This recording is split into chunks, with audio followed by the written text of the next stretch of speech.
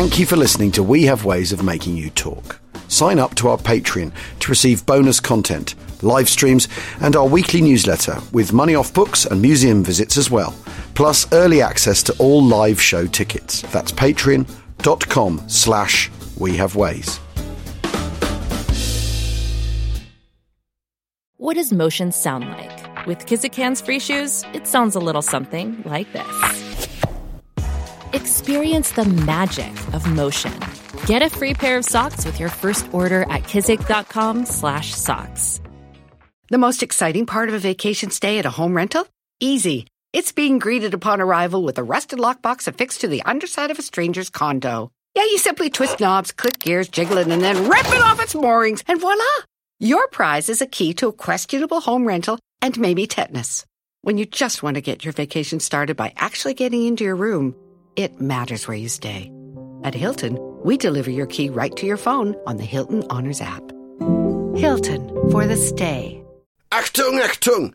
Welcome to We Have Ways 12 Days of Christmas Guests, in which James and I talk to a famous face about their personal relationship with the Second World War. As you enjoy another day of turkey leftovers, have a listen to restaurateur Jack Stein about rations in the Second World War.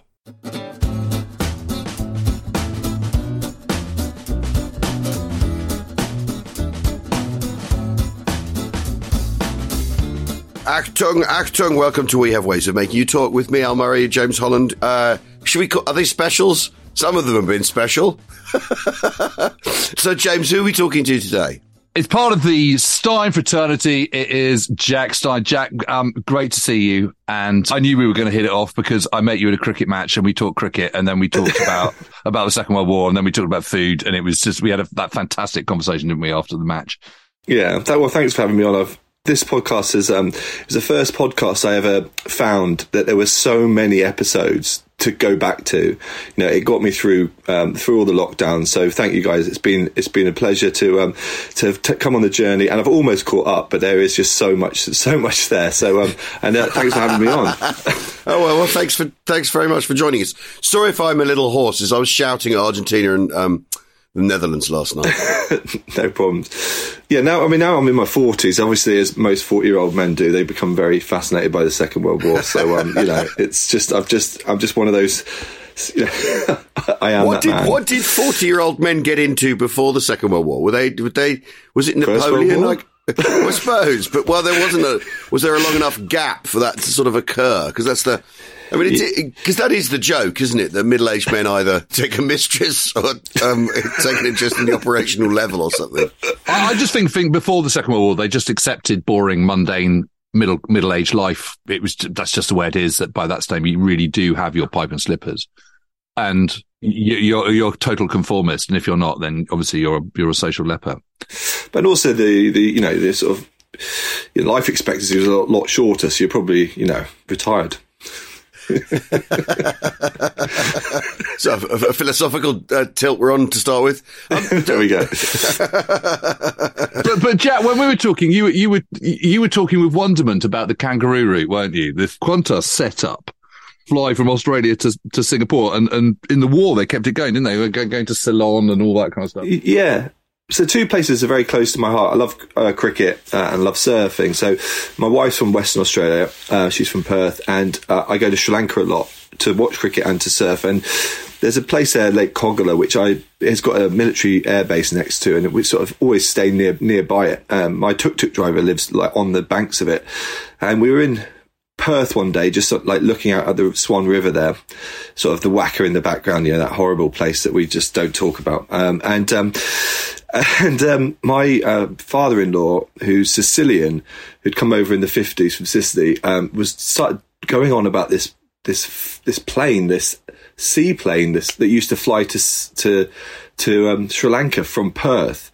And I was like, nah, come on, what are you talking about? How could you, in 1943 or whenever it was, how could you possibly stay aboard that? He's like, they call it the double sunrise because the pilots would see two sunrises. They'd be in the air for 35 hours. And I was like, he's like, it's basically a Catalina with, it's a petrol tank with wings.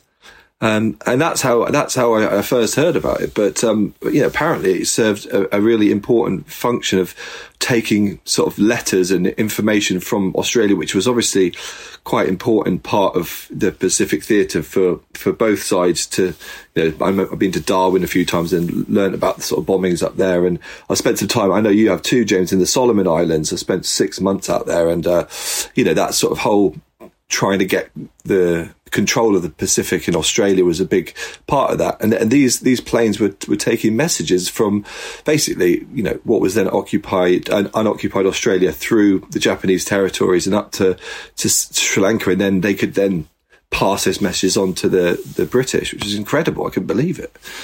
Yeah, that is absolutely amazing. This idea of flying from, first to Singapore, from Brisbane, was pioneered by Qantas, which is the oldest airliner air service in the world, weirdly. I think it was founded in 1920 or 1922 or something.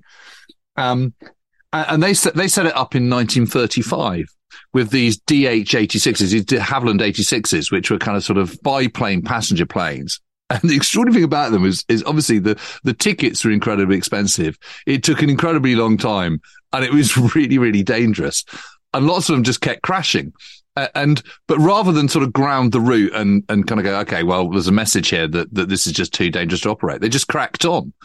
But what it meant was that by the start of the war, this idea of doing really long distance routes was already up and running. So they had the form effectively. And they just kept it going, and then they kind of expanded it to Ceylon, and you had, as you say, you had the double sunrise. Yeah, I've listened to a couple of things online. One of the surviving pilots, Rex Senior, talking about this, and when you think, the Swan River, they had to fly down it to try and get enough height to get over the Fremantle Bridge, which isn't a big bridge, but they were so full of petrol. And he tells a story about going up to the American base up at Geraldton and asking for some. They had about, I don't know, 9,000 litres of fuel. And they're like, can we get, 9,000 litres of fuel? And they're like, what are you doing with that? And he was like, oh, just selling it. They're like, fair enough, and just gave it to him. But this thing would they would fly over at 1,500 feet. And then on the way back, they'd come back at 12,000 feet with no oxygen. And as far as I can tell, they made nearly 300 crossings. And they didn't actually lose a single plane.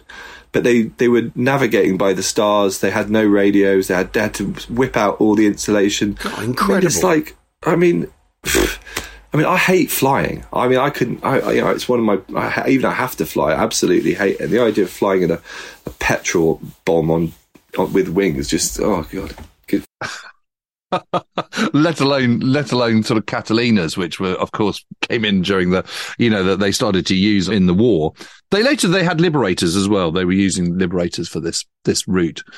But you're right. It's absolutely astonishing because it's a long way now, but it's a really long way from 1943, which is when they start running the specific double sunrise route. How often did it run? Are we talking, once a week or? Yeah, I think it was weekly. Yeah, once it was. I mean, the British MP was one of the passengers on it. They took about 800 passengers across the whole piece. But Edith Summershell, never heard of her, but she apparently was one of the passengers. They were given a certificate called the Double Sunrise Certificate when they landed successfully. Right. But just to think, you're taking off from a river and you're landing in a lake and you're going across the Indian Ocean and you're going across that bit of the Indian Ocean where they were looking for the Malaysian Airlines. Yeah. It was some of the roughest conditions. I mean, hitting cyclones daily. And this surviving pilot, or he's not surviving anymore, but when he was speaking, he was saying that, you had no pre-warning of a cyclone. You'd just be like, oh, there's one. And you go, none of this kind of radar or anything that the airline pilots have these days. And it was, pretty rough. I mean, just absolutely astonishing. But what I was wondering is, what were they taking? What would these letters have been? Would it have been intelligence, or, what would it have been? Not just love letters, I'm assuming. Well, it's official letters and official papers. But it absolutely is also love letters, and it's absolutely vital to morale. I mean, even the Nazis recognise that, and they don't really care about that. And the timing is absolutely everything, because you want to be flying over Japanese occupied territory at night. Yeah. in darkness. Yeah. Which also means, as you point out, Jack, that you're then flying over sort of treacherous seas at the same, at the same time. They started off with these 5 Catalinas that they used, and then they later progressed away from seaplanes, but also onto these very long range Liberators. But the problem with the Catalinas is you've got to strip everything out inside, because obviously you've got to take on a vast amount of extra fuel that you wouldn't normally expect to take. So by the time it's actually taking off with all the mail bags and all the extra fuel, it's also incredibly heavy. And so it's it is a seaplane, Catalina. So getting it off the sea in the first place is not an easy task. I mean, the whole thing is just wrought with unbelievable danger. Well, there's that fine line, isn't there? You need a headwind to fly into. So you need it going in the right direction, but you need it not too strong that it's making the sea choppy and making things difficult. I remember my grandfather telling me about, he flew, I think, to Alexandria in a Sunderland at some point, and him telling me about them not being able to get out of Gibraltar because the weather was so bad. And basically they taxied out, everyone like you're in a boat, smashed about in the water. The pilot tried to take off, couldn't. They went back round, they taxied again. And this is all with the motion of a boat. Rather than of an air, just taxiing as an aircraft. They went round again, and the pilot said, "Well, we've blown too much fuel on that. We're going to have to refuel." And so they stayed the night, tried again in the morning. I mean, or tried again at dawn or whatever. I mean, it just all sounds well. But Gibraltar killed many a good pilot, didn't it? And people because the runway was so short.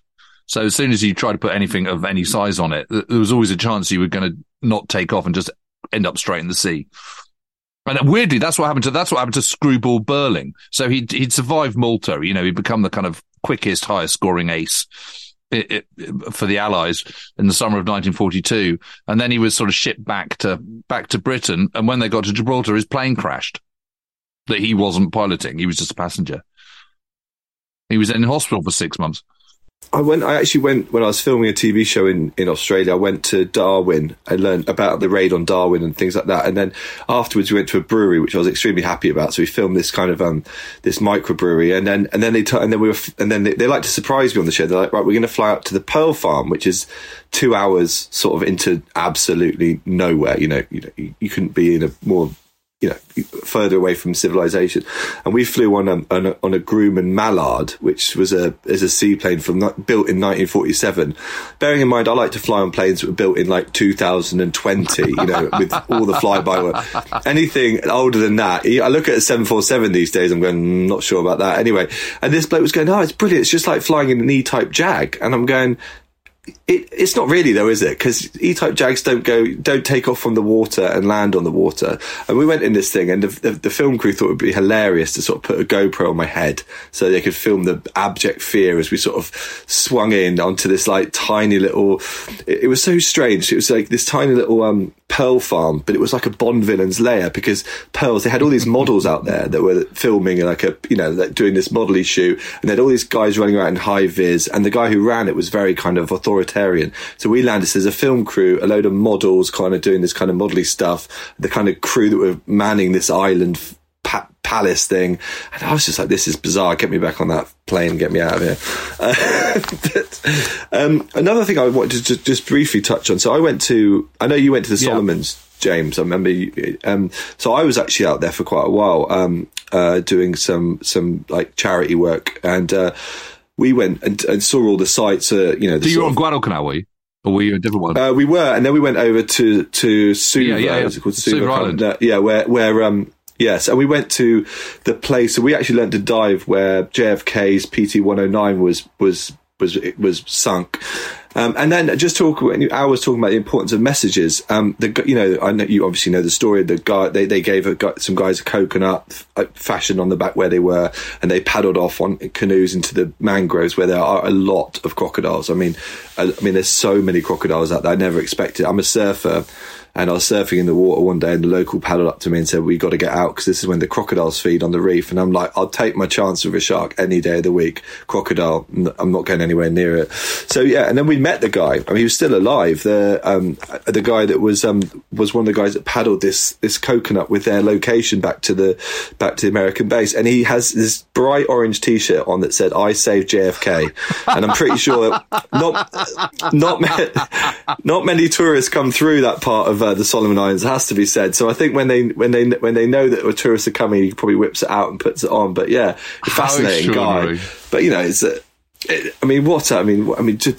that whole area. I mean, that battle, the Crocodile River, all that sort of stuff. Yeah, Alligator Creek. That's it. Yeah, that's it. And it was. I mean, we were there, and it was the most amazing place. Quite tough to travel around, it has to be said. But it's not easy, is it? No. And then we sort of we did a bit of diving over some Japanese transporters, and we were down in one. So were you diving on Iron Bottom Sound?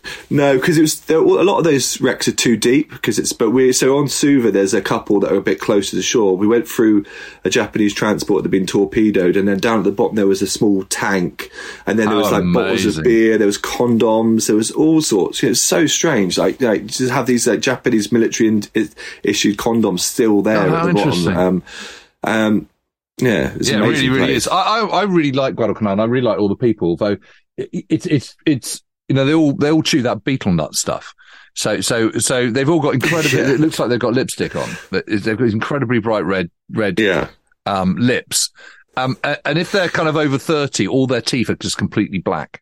But what is absolutely for sure is that the Health and Safety Executive has not reached Guadalcanal in any shape or form. Not only with beetle nut, but also with the huge amount of ordnance that's still there. Well, it's because they mix it with lime, don't they? Which is the same lime that you would put on grave sites. So it decays the flesh of the lips. So that, I mean, we went up and looked at some of the tunnels, and there's like every like sort of small house has got like half a tank or a machine gun in the back garden. I mean, it's incredible. It's quite a funny story actually. So I was working with an NGO that is attached to the hospital, and the lady there, they have these Wontok tribal systems, and they'll have their individual rules. And this lady was a doctor, so she's in Honiara, and she had this lovely house. But because of her tribal system, the Wontok system that they had meant that you have to share everything. So every weekend, all the lads from the village would come down, just get out on the lash, and she'd had enough of it because she's working in the hospital, and so she built another house with only one door, because in their Wontok tribe, a man and woman can't share the same door. So once she'd built a house with only one door, they didn't come down anymore, and she was free every weekend from just these lads partying.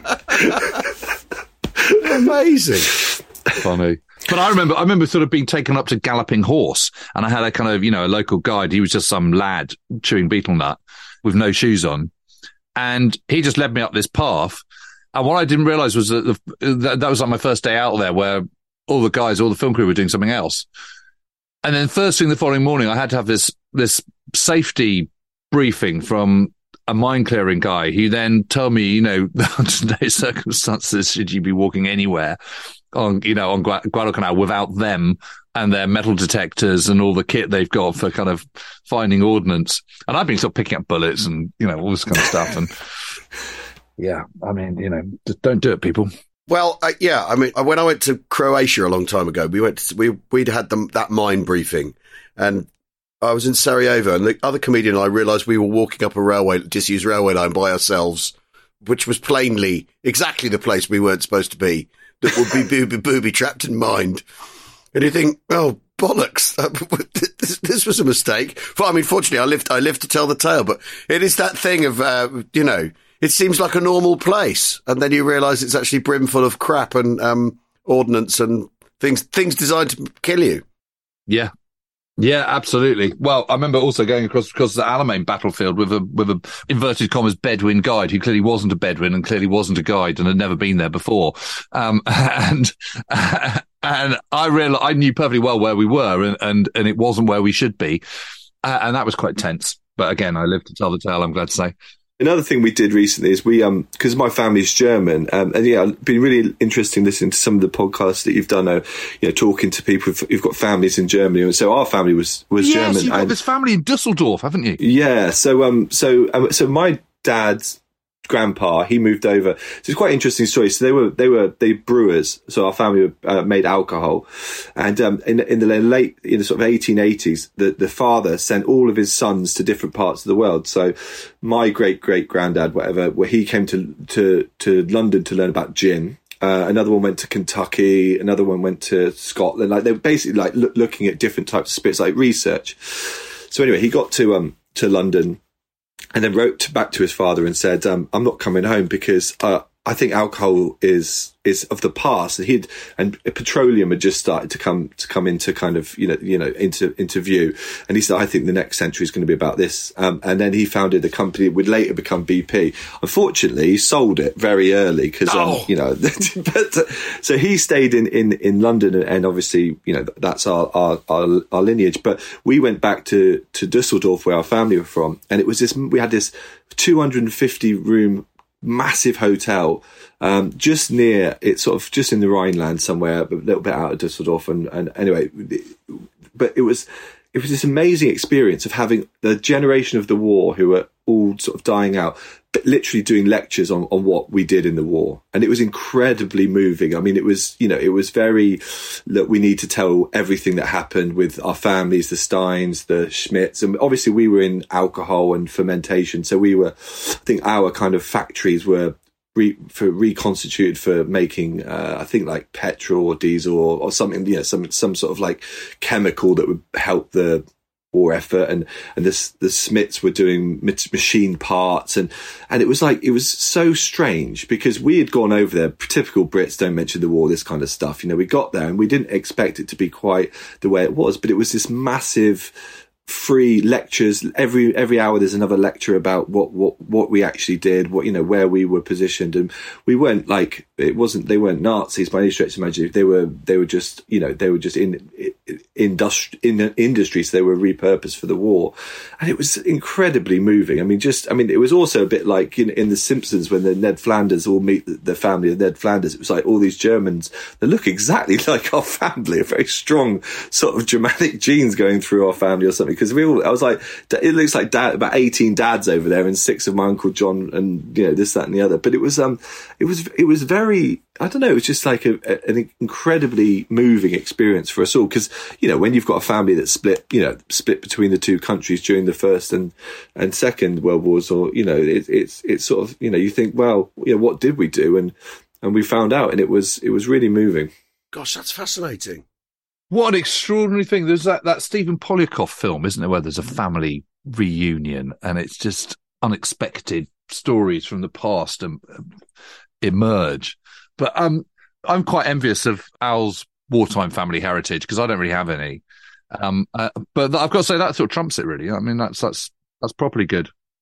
Yeah, it's sort of, yeah, it was good that we didn't turn up any really bad sort of, anything particularly bad. But there was a picture of a wedding, and Goebbels was a guest at the wedding. So it was, at that point, it was getting a little bit close to maybe the last lecture is going to be, this kind of big revelation of what we did, what none of us really wanted to hear. But as it happened, it was part just of the Nazi inner circle. Yeah, friend of a friend. Having just got married myself, there was a couple of people at my wedding I didn't really know. So I'd just like to hope that was probably, maybe it was a wedding crasher. Yeah, the Goebbels had just kind of turned up. Well, I suppose if Goebbels turned up, you'd have to find him a seat, wouldn't you? He turned up at your wedding. You wouldn't really be able to get around that. There must actually be plenty of families with where they bifurcate at some point in the 20th century, and you could argue the royal family have got exactly the same issue. Yeah, exactly. And it's funny because I guess in the turn of the 20th century, it was Germany was a high point in culture and all that sort of stuff, and London was the two would have been intermingling a bit. It must have been quite difficult for families who were still quite German, as I imagine my family were at the time, being the first generation to settle. They would have had the accent and spoke German as a first language. For then, during the First World War, it would have been really quite difficult. And I guess that's why I think the royal family changed their name, didn't they? I guess because and lots of families did. I don't think ours did, but then I don't know. Maybe we're making too much petrol. I'm not sure. Maybe they called it British Petroleum to hide behind the. I mean, I have to say, I wish I had that kind of business now to spot the next petrol, whatever it is. I know, but it's a bit like spotting the next pet. It's like spotting Facebook and then selling it in the second day to Bono or whatever, you know.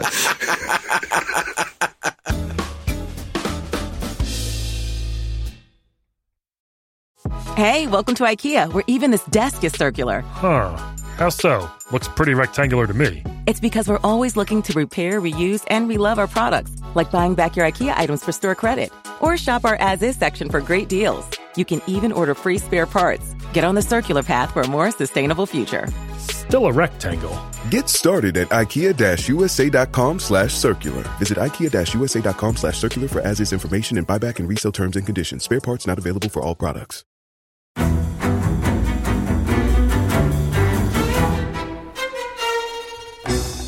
I'm Anthony Scaramucci, former White House Director of Communications and Wall Street financier. And I'm Katty Kay, US Special Correspondent for BBC Studios. I've been covering American politics for almost 3 decades. Welcome to The Rest is Politics US, brought to you by Goalhanger.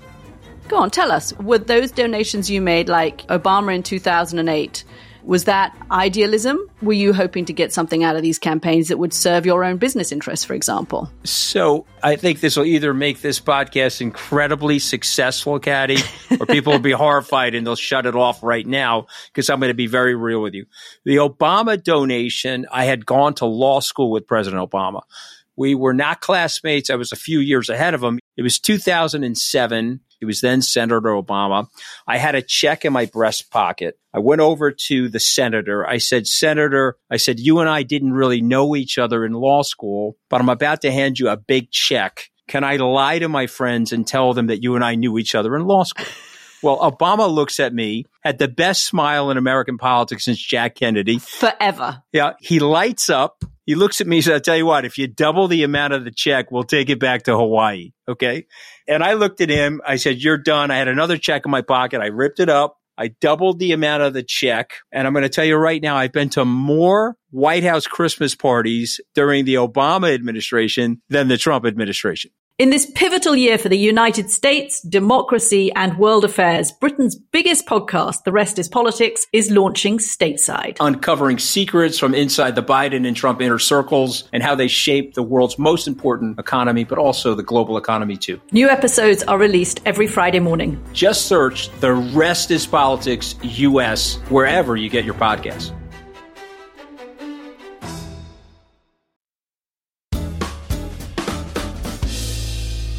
One of the funny things, the bit about this, the German family, is they also set up the first alcohol rehabilitation clinic in Europe ever. So they were making the stuff, selling it, getting everyone plastered, and then giving them rehab and sending them back out on their way to buy more. It's just, I said to Dad, it's a bit like the lobster hatchery down in Padstow, where they hatch little lobsters and set them out, and then we buy them, we sell them, and then we get them again.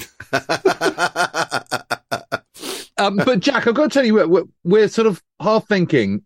No, I'm going to say we are thinking because you can sense that I'm weakening on this, but I mustn't. I must be strong. We're thinking of doing a 1940s rationing diet for Lent.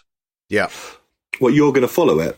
You try. Yeah, we're going to do the wartime diet. We're going to pioneer it. And actually, it's going to make us rich because we're going to do diet books, which are going to rival all the biggest that have ever been produced. Yeah. Well, it's sort of like a paleo book, you know, those great diets of the Paleolithic era where people died at 20. Oh yeah, that's great. Yeah. No, this is the diet that won us the Second World War, Jack. That's the idea, you know. That's the point. It's delivering victory. I thought that was logistics. Well, it is logistics. Well done. It is logistics because by producing more food at home and making sure that everyone had a balanced diet, you had a stronger, better, healthier workforce, but also you could free up shipping space for other things other than grain and from North America and meat from the Argentine, etc. So what was ration then? What sort of things would have been rationed? Well, rationing changed as the war progressed, and so it only came in January 1940, and I'm very much in favour of doing the 40 diet rather than the 43 to 45 one, which was a bit more stringent. So bread was never rationed, sugar was, meat was, not least because a lot of the meat did come from the Argentine, and obviously you don't want to use shipping space transporting meat from Argentina, but also a lot of bacon came from places like Denmark, of course. And when Europe was cut off in May, June 1940, that was that. All those markets were just suddenly closed to Britain. So it was all about cereals, really, and about growing your own veg. This is the whole kind of dig for victory idea. So that even if it doesn't matter how small your garden is, you dig it up and you grow veg. So obviously the sort of things that are short are overseas fruit, but you can have as many apples you can grow and eat. That's brilliant. And of course, the great thing about apples is you can actually store them throughout the winter if you're careful. You can pickle stuff and you can dry store apples, and they're all right, and cook them up. This sounds like the menu of a sort of Scandinavian Michelin restaurant. This does, sort of, overwintering and clamping and things like that. And a game, game isn't rationed. I mean, it's interesting. Fish isn't, but the price goes up as the war runs. So, and bread isn't. It's interesting that bread isn't rationed until after the war. That it's the Labour government austerity that ration, post-war debt paying that ends up rationing bread. And it's fascinating.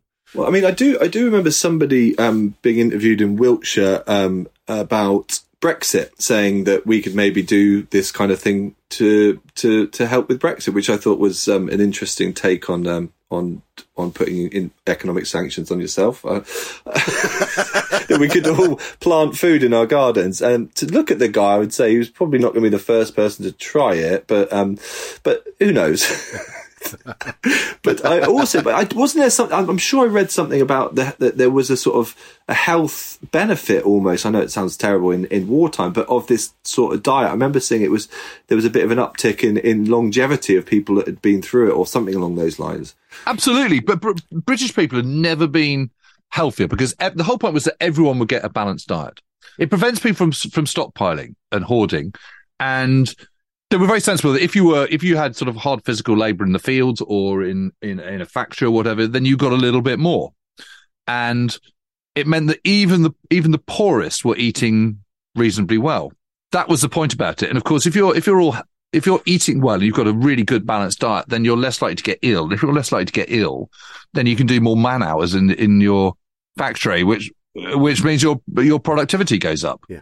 Sounds like communism to me, James. Well, I mean, this is why a lot of people are quite keen on it. I mean, restaurants were from May 1942. Restaurants were limited to 3 courses. That's pretty bad, isn't it? I mean, it's come to that. Only one component dish could contain fish or game or poultry, but not more than one of these. So that's a vegetarian starter and a conventional pudding, isn't it? Honestly, Al, that sounds like the conversations we're having at the moment on our menus. Honestly, with the economic situations for next year, it's basically like one fish, one meat, one vegetarian. That's about it. Yeah. Well, no meals between 11 p.m. and 5 a.m. without a special license. No kebabs then. The maximum price of a meal, 5 shillings, which is roughly the equivalent of 12 quid now. But what was happening because I wasn't the London restaurant scenes are sort of the big. I remember listening. It was probably your podcast talking about people who were staying in London that were high value people staying in the Ritz and the Dorchester or whatever. Claridge's was a big one, wasn't it? Yeah.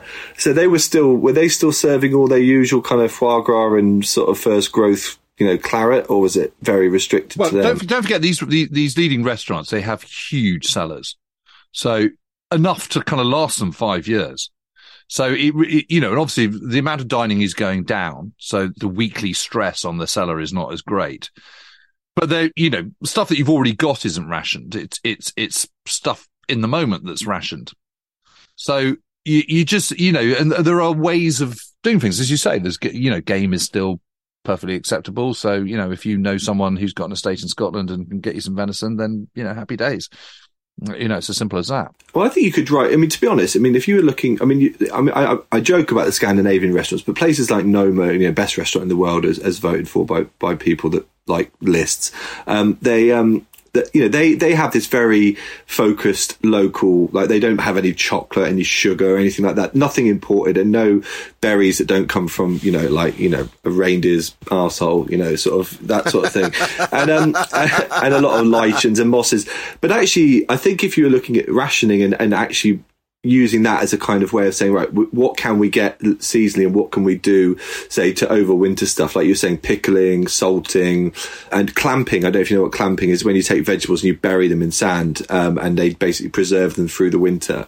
Wow. Yeah, so you can things like beetroots, carrots, and potatoes and things like that. You basically pick them so they stop growing, and then you basically put them in sand, and they don't ferment. It's very cool, but it does give this amazing flavour, because they do, obviously they slightly shrink and intensify in flavour. So I think there's a really good menu that you could do, which basically focuses in on the things you can get. So obviously the game, some fish, some of the seasonal stuff, but also how you might extend those things through the winter. And again, the classic one people always will use is, Italians don't use tomatoes in winter. They use tomatoes that they've grown in summer that they've put into jars and they've preserved. But Brits, thinking, we have this kind of 365 days of the year kind of larder of everything we want flown in from wherever it needs to come from. Yeah. We think of, fresh tomatoes in February as being great, even though they taste of absolutely nothing. But actually, so I think the idea of looking at that as a menu and what you could do for a period of time, I think it'd be intellectually interesting as a chef, I think, because you are really kind of not able to reach for things that you'd normally reach for to get flavour. So you would be like looking at a lot of like pickling and fermenting and things like. And obviously, I don't know how much sauerkraut would go down well in wartime Britain, but things like kimchi and things like that. There's other ways around it, but you can make some fantastic tasting stuff from stuff that you can grow. And I don't know if you actually. I tried to grow stuff during lockdown and gave up and just listened to this podcast. So, there's a veg patch out the back and a bit of sourdough starter in the freezer that I never did anything with. So I think it'd be really interesting. The things that are rationed right from the word go are bacon, butter, and sugar, and then later it's all meat, tea, jam, cheese, eggs, lard, milk, canned food. All that stuff is all rationed. I think if we just went for kind of rationing, actually, in retrospect, we're thinking about it. If we just went for the kind of no sugar, butter and bacon, I don't think it's much of a diet, to be honest. But it's interesting because you can have as much bread as you like. That's never rationed. And as I say, you can have as much veg as you like. Yeah, but exactly, and game as well. I think game is in this era of mass meat production and and kind of all the sustainability issues that come with it, all that. Game is the one kind of thing that I think shines through, and so it as like a good alternative if you do have ethical concerns about how much meat you're eating. Game is fantastic because it's grown, it grows wild all over the country, and and supports local communities where it's caught or shot, as it's more commonly called, and so I think that'd be really interesting too. The more we talk about this, Jim, and especially talking to someone who knows about food and how food works, I was faintly dreading it because now we're getting quite excited, aren't we? Well, exactly. Yeah. I mean, whether we recreate appalling wartime margarines and all that sort of thing a bit of butter. That's the point. I mean, you can. I just think you've got to think of something a little bit more. You can't just sort of lather it with olive oil because no one had olive oil in 1940. Yeah. But when it comes to butter, my problem is because I did Hell's Kitchen 16 years ago. I was taught to basically put half a pat of butter into everything I cooked, and and I've had to gradually tickle myself out of that. Well, you're going to have to tickle yourself out of it a little bit more if we're going to be serious. Well, I won't be able to make my tart tatin. Put it that way, with 250 grams of sugar, and 250 grams of butter. No, but you'll be able to do. I don't know what else you could do with your apple. Well, you just have to eat them raw. I get. Are you going to sort of do? I mean, I was just thinking then, if you wanted to have venison, maybe you have to go on a 20-mile walk before to sort of simulate stalking it. Maybe that could get a bit of sort of live history, and I like that. Go to Richmond Park and walk around Hogarth's Gardens. Go at Staveley Road and look at the V2 site, which I do. My dad lives just down the road from it, so I took my wife there, and she was like, "Oh yeah, it's just like a suburban road." That's the point. I mean, that is just around the corner from here. And many a child of mine. Well, I mean, that makes me sound like Boris Johnson. My children have been, boringly reminded of that every time we're in the vicinity. Hey, you know what happened here? There was a bus going by, wasn't there? That's the thing. It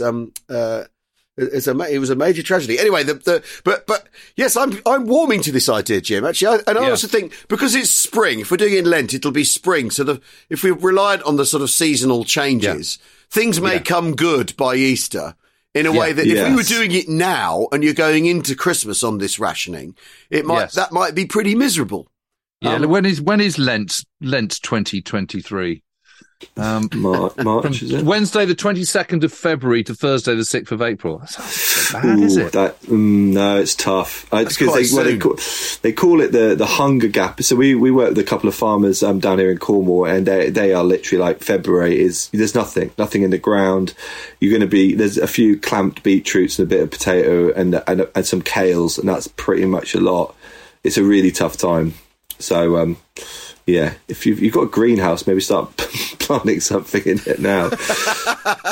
Yeah, well, I think I can still buy veg. There's a local veg place, and obviously they'll still be doing presumably still doing leeks. Just about, I don't know. Well, I think it would be interesting. I think I guess you're going to go to your greengrocer and say, I can only buy stuff that's been grown in the UK. Yeah, is that right? Yeah. Okay. And you can only buy game that's been shot in the UK. Yeah. Fish wasn't rationed, incidentally. Fish wasn't rationed at all. Happy days. It's just really expensive, but do you have a budget, do you? Do you have a budget no, for it? God, hell no. Good. No. All right, well, let's get turbot. We'll have to treat ourselves once a week. We'll have 6 turbots a week. Yeah, exactly. 18 lobsters. Yeah, you can have all that. It was quite funny not funny because it was a terrible time, but during the COVID lockdowns, there was obviously fishermen going out and getting lobsters down in Padstow, and it was really hot. Remember that first lockdown was really nice weather. It was lovely, wasn't it, May, June? Yeah. Go down to town with like 20 quid cash, and just a lobster fisherman would come up to you, and you'd be like, and you get like 4 lobsters for 20 quid, and we'd go back, and I'd be like, I'm not putting this up on my social media because there's people having an absolute nightmare. They can't even get to the park, and there's me just walking around Padstow with this, these, and it was so quiet that they'd brought all of their pots into the harbour, so all their holding pots were just in the harbour. So they'd literally pull the pot up and just fish them out. How amazing! Yeah, and I phoned up the old man. I said, because he was in Australia, he was stuck out there. And I said, honestly, it's it's 20 degrees, it's 6 in the morning, 7 in the morning, whatever. It's a beautiful day. I'm buying lobsters for cash. He goes, it's like the 1960s all over again. But it's not like the 1940s where, absolutely. You could be pulling up a mine rather than a lobster. It's, I definitely think that you've got, I think it'd be a really interesting thing to do. To play with here.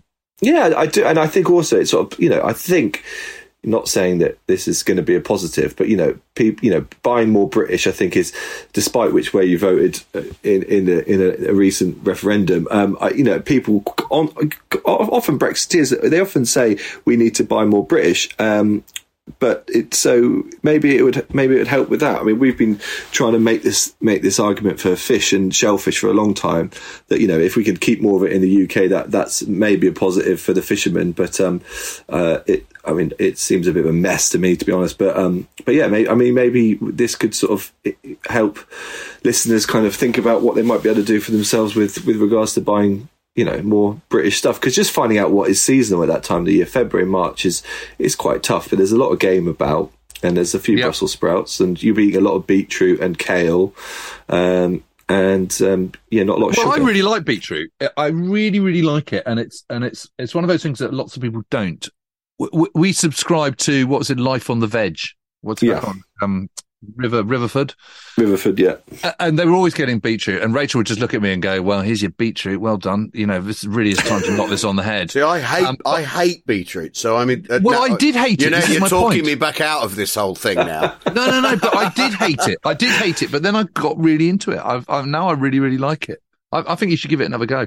It's funny, though, because for some reason, and I'm sure there'll be Australian listeners out there that disagree, but Australians seem to universally like it. Yeah. They have it on everything, on burgers, and it's like, I mean, a whole nation is under the spell of one kind of, one vegetable. It's unbelievable. And yes. Yeah, their sort of fancy, amped up burger in their equivalent to Burger King is a burger with a beetroot in it. Yeah. I did not know that about the Aussies. That's horrible. Absolutely disgusting. Well, I mean, there'll be loads of correspondents saying I'm Australian and I don't like it, but my wife and all of her family and all of my dad's wife's family, they just constantly putting beetroot on everything, which I don't mind beetroot, but it's it's just weird because I think in this country it's a bit of a Marmite thing. People either love it or they hate it. Well, I did hate it, but I've come around to it. I've gone from one extreme. Well, I'm going to have to lump it. I'm going to have to lump it for Lent, aren't I? Lump it for Lent. Well, but I think there's fun to be had from going around and finding, as you say, Jack, is finding out what's there. You know, what's available. Going to your fruit and veg cellar.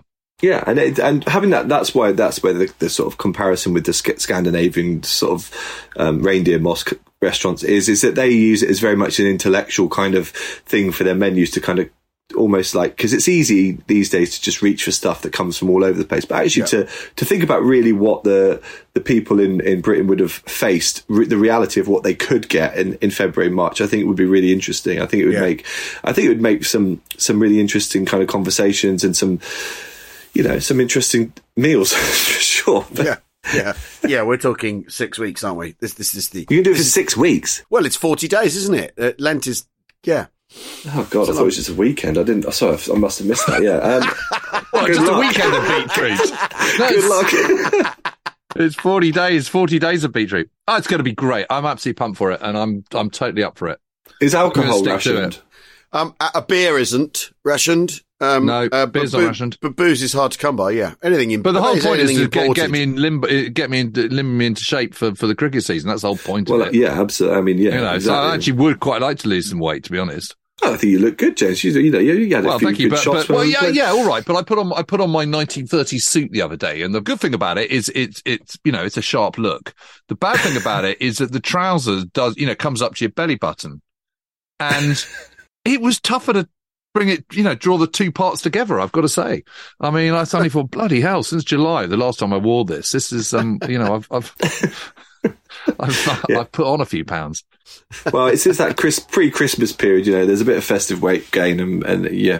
But it's probably be quite good, quite cathartic in February to sort of, February is always a different, January is always, you get up to that kind of, Christmas is great fun, and then January everyone turns vegan or goes to the gym for half a day, and then somebody points out that today's the most depressing day of the year, and you're going, oh Jesus, okay. And then I will finish off that bowl of Lindt chocolate then.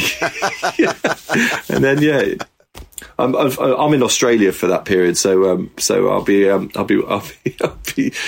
eating lots of beetroot, but also sunning myself and trying to play cricket.